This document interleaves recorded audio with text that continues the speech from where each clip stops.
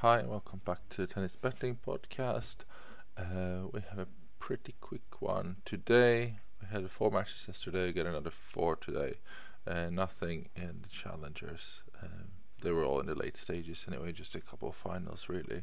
We have 3 challenger tournaments next week, so there'll be quite a lot going on there. I think one of them still in Europe. They're running I think Italy for a second week in a row, so those might go on Twitter in the morning if there's anything there on the Challenger project, just in case someone wants to be on top of that. The other ones I think are later time. Yeah, we're actually Arizona, and then I think Santiago runs a second edition of theirs that they had this week, so they'll be a bit the same. We can talk about them in the pod that covers Indian Wells.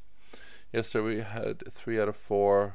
One gained about close to 2 units, about a unit and a half on the flat betting. We had a multiple unit bet on Pegula, so that's the one that brought us down. Would have had 5 units otherwise.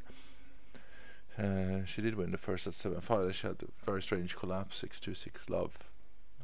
I didn't see it. That was in the middle of the night here, so I'm not sure what she did to collapse there. Kvitova was multi-unit, Opelka was multi-unit, they won, so it was nice. Kvitova had to take it to 3, so Ribes Tormo as well.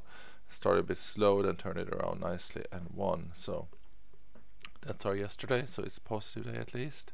And tomorrow we have, or tomorrow, later today actually, we don't have anything on the women's side. There wasn't anything sort of came close to value. There were a couple of sort of that price-wise was value, but there's just not enough confidence in the result. The matches we'd pull out here are a little bit higher in confidence, just to keep the volatility out. Otherwise, Clara Tucson against Swiatek was showing some value, and Kalinska against Kristea, but we will not be pursuing them because it would rely too much on the volatility catching up later.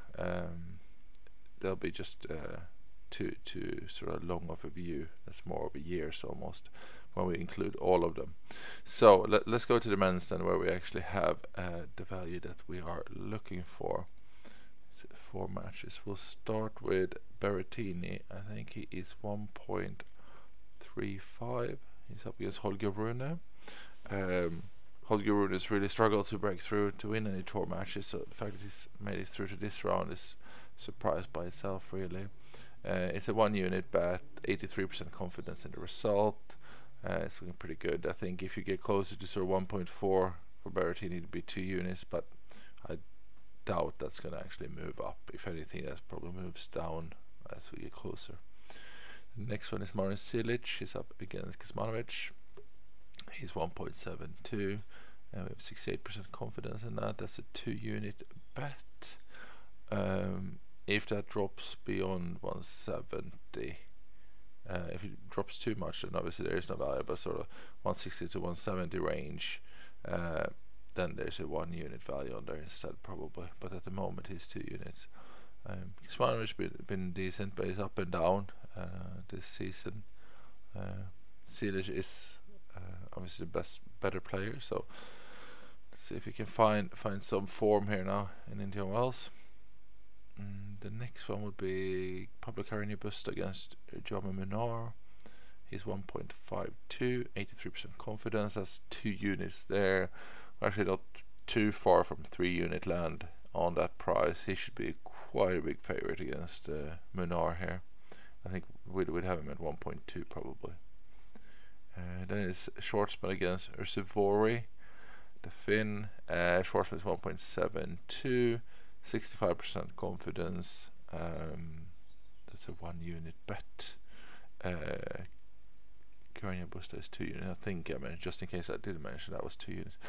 Schwartzman, 1 unit, should suit him. This is not sort of the type of player that he should have problems with. They're quite similar, I would say, and then he should just edge it out as the better player.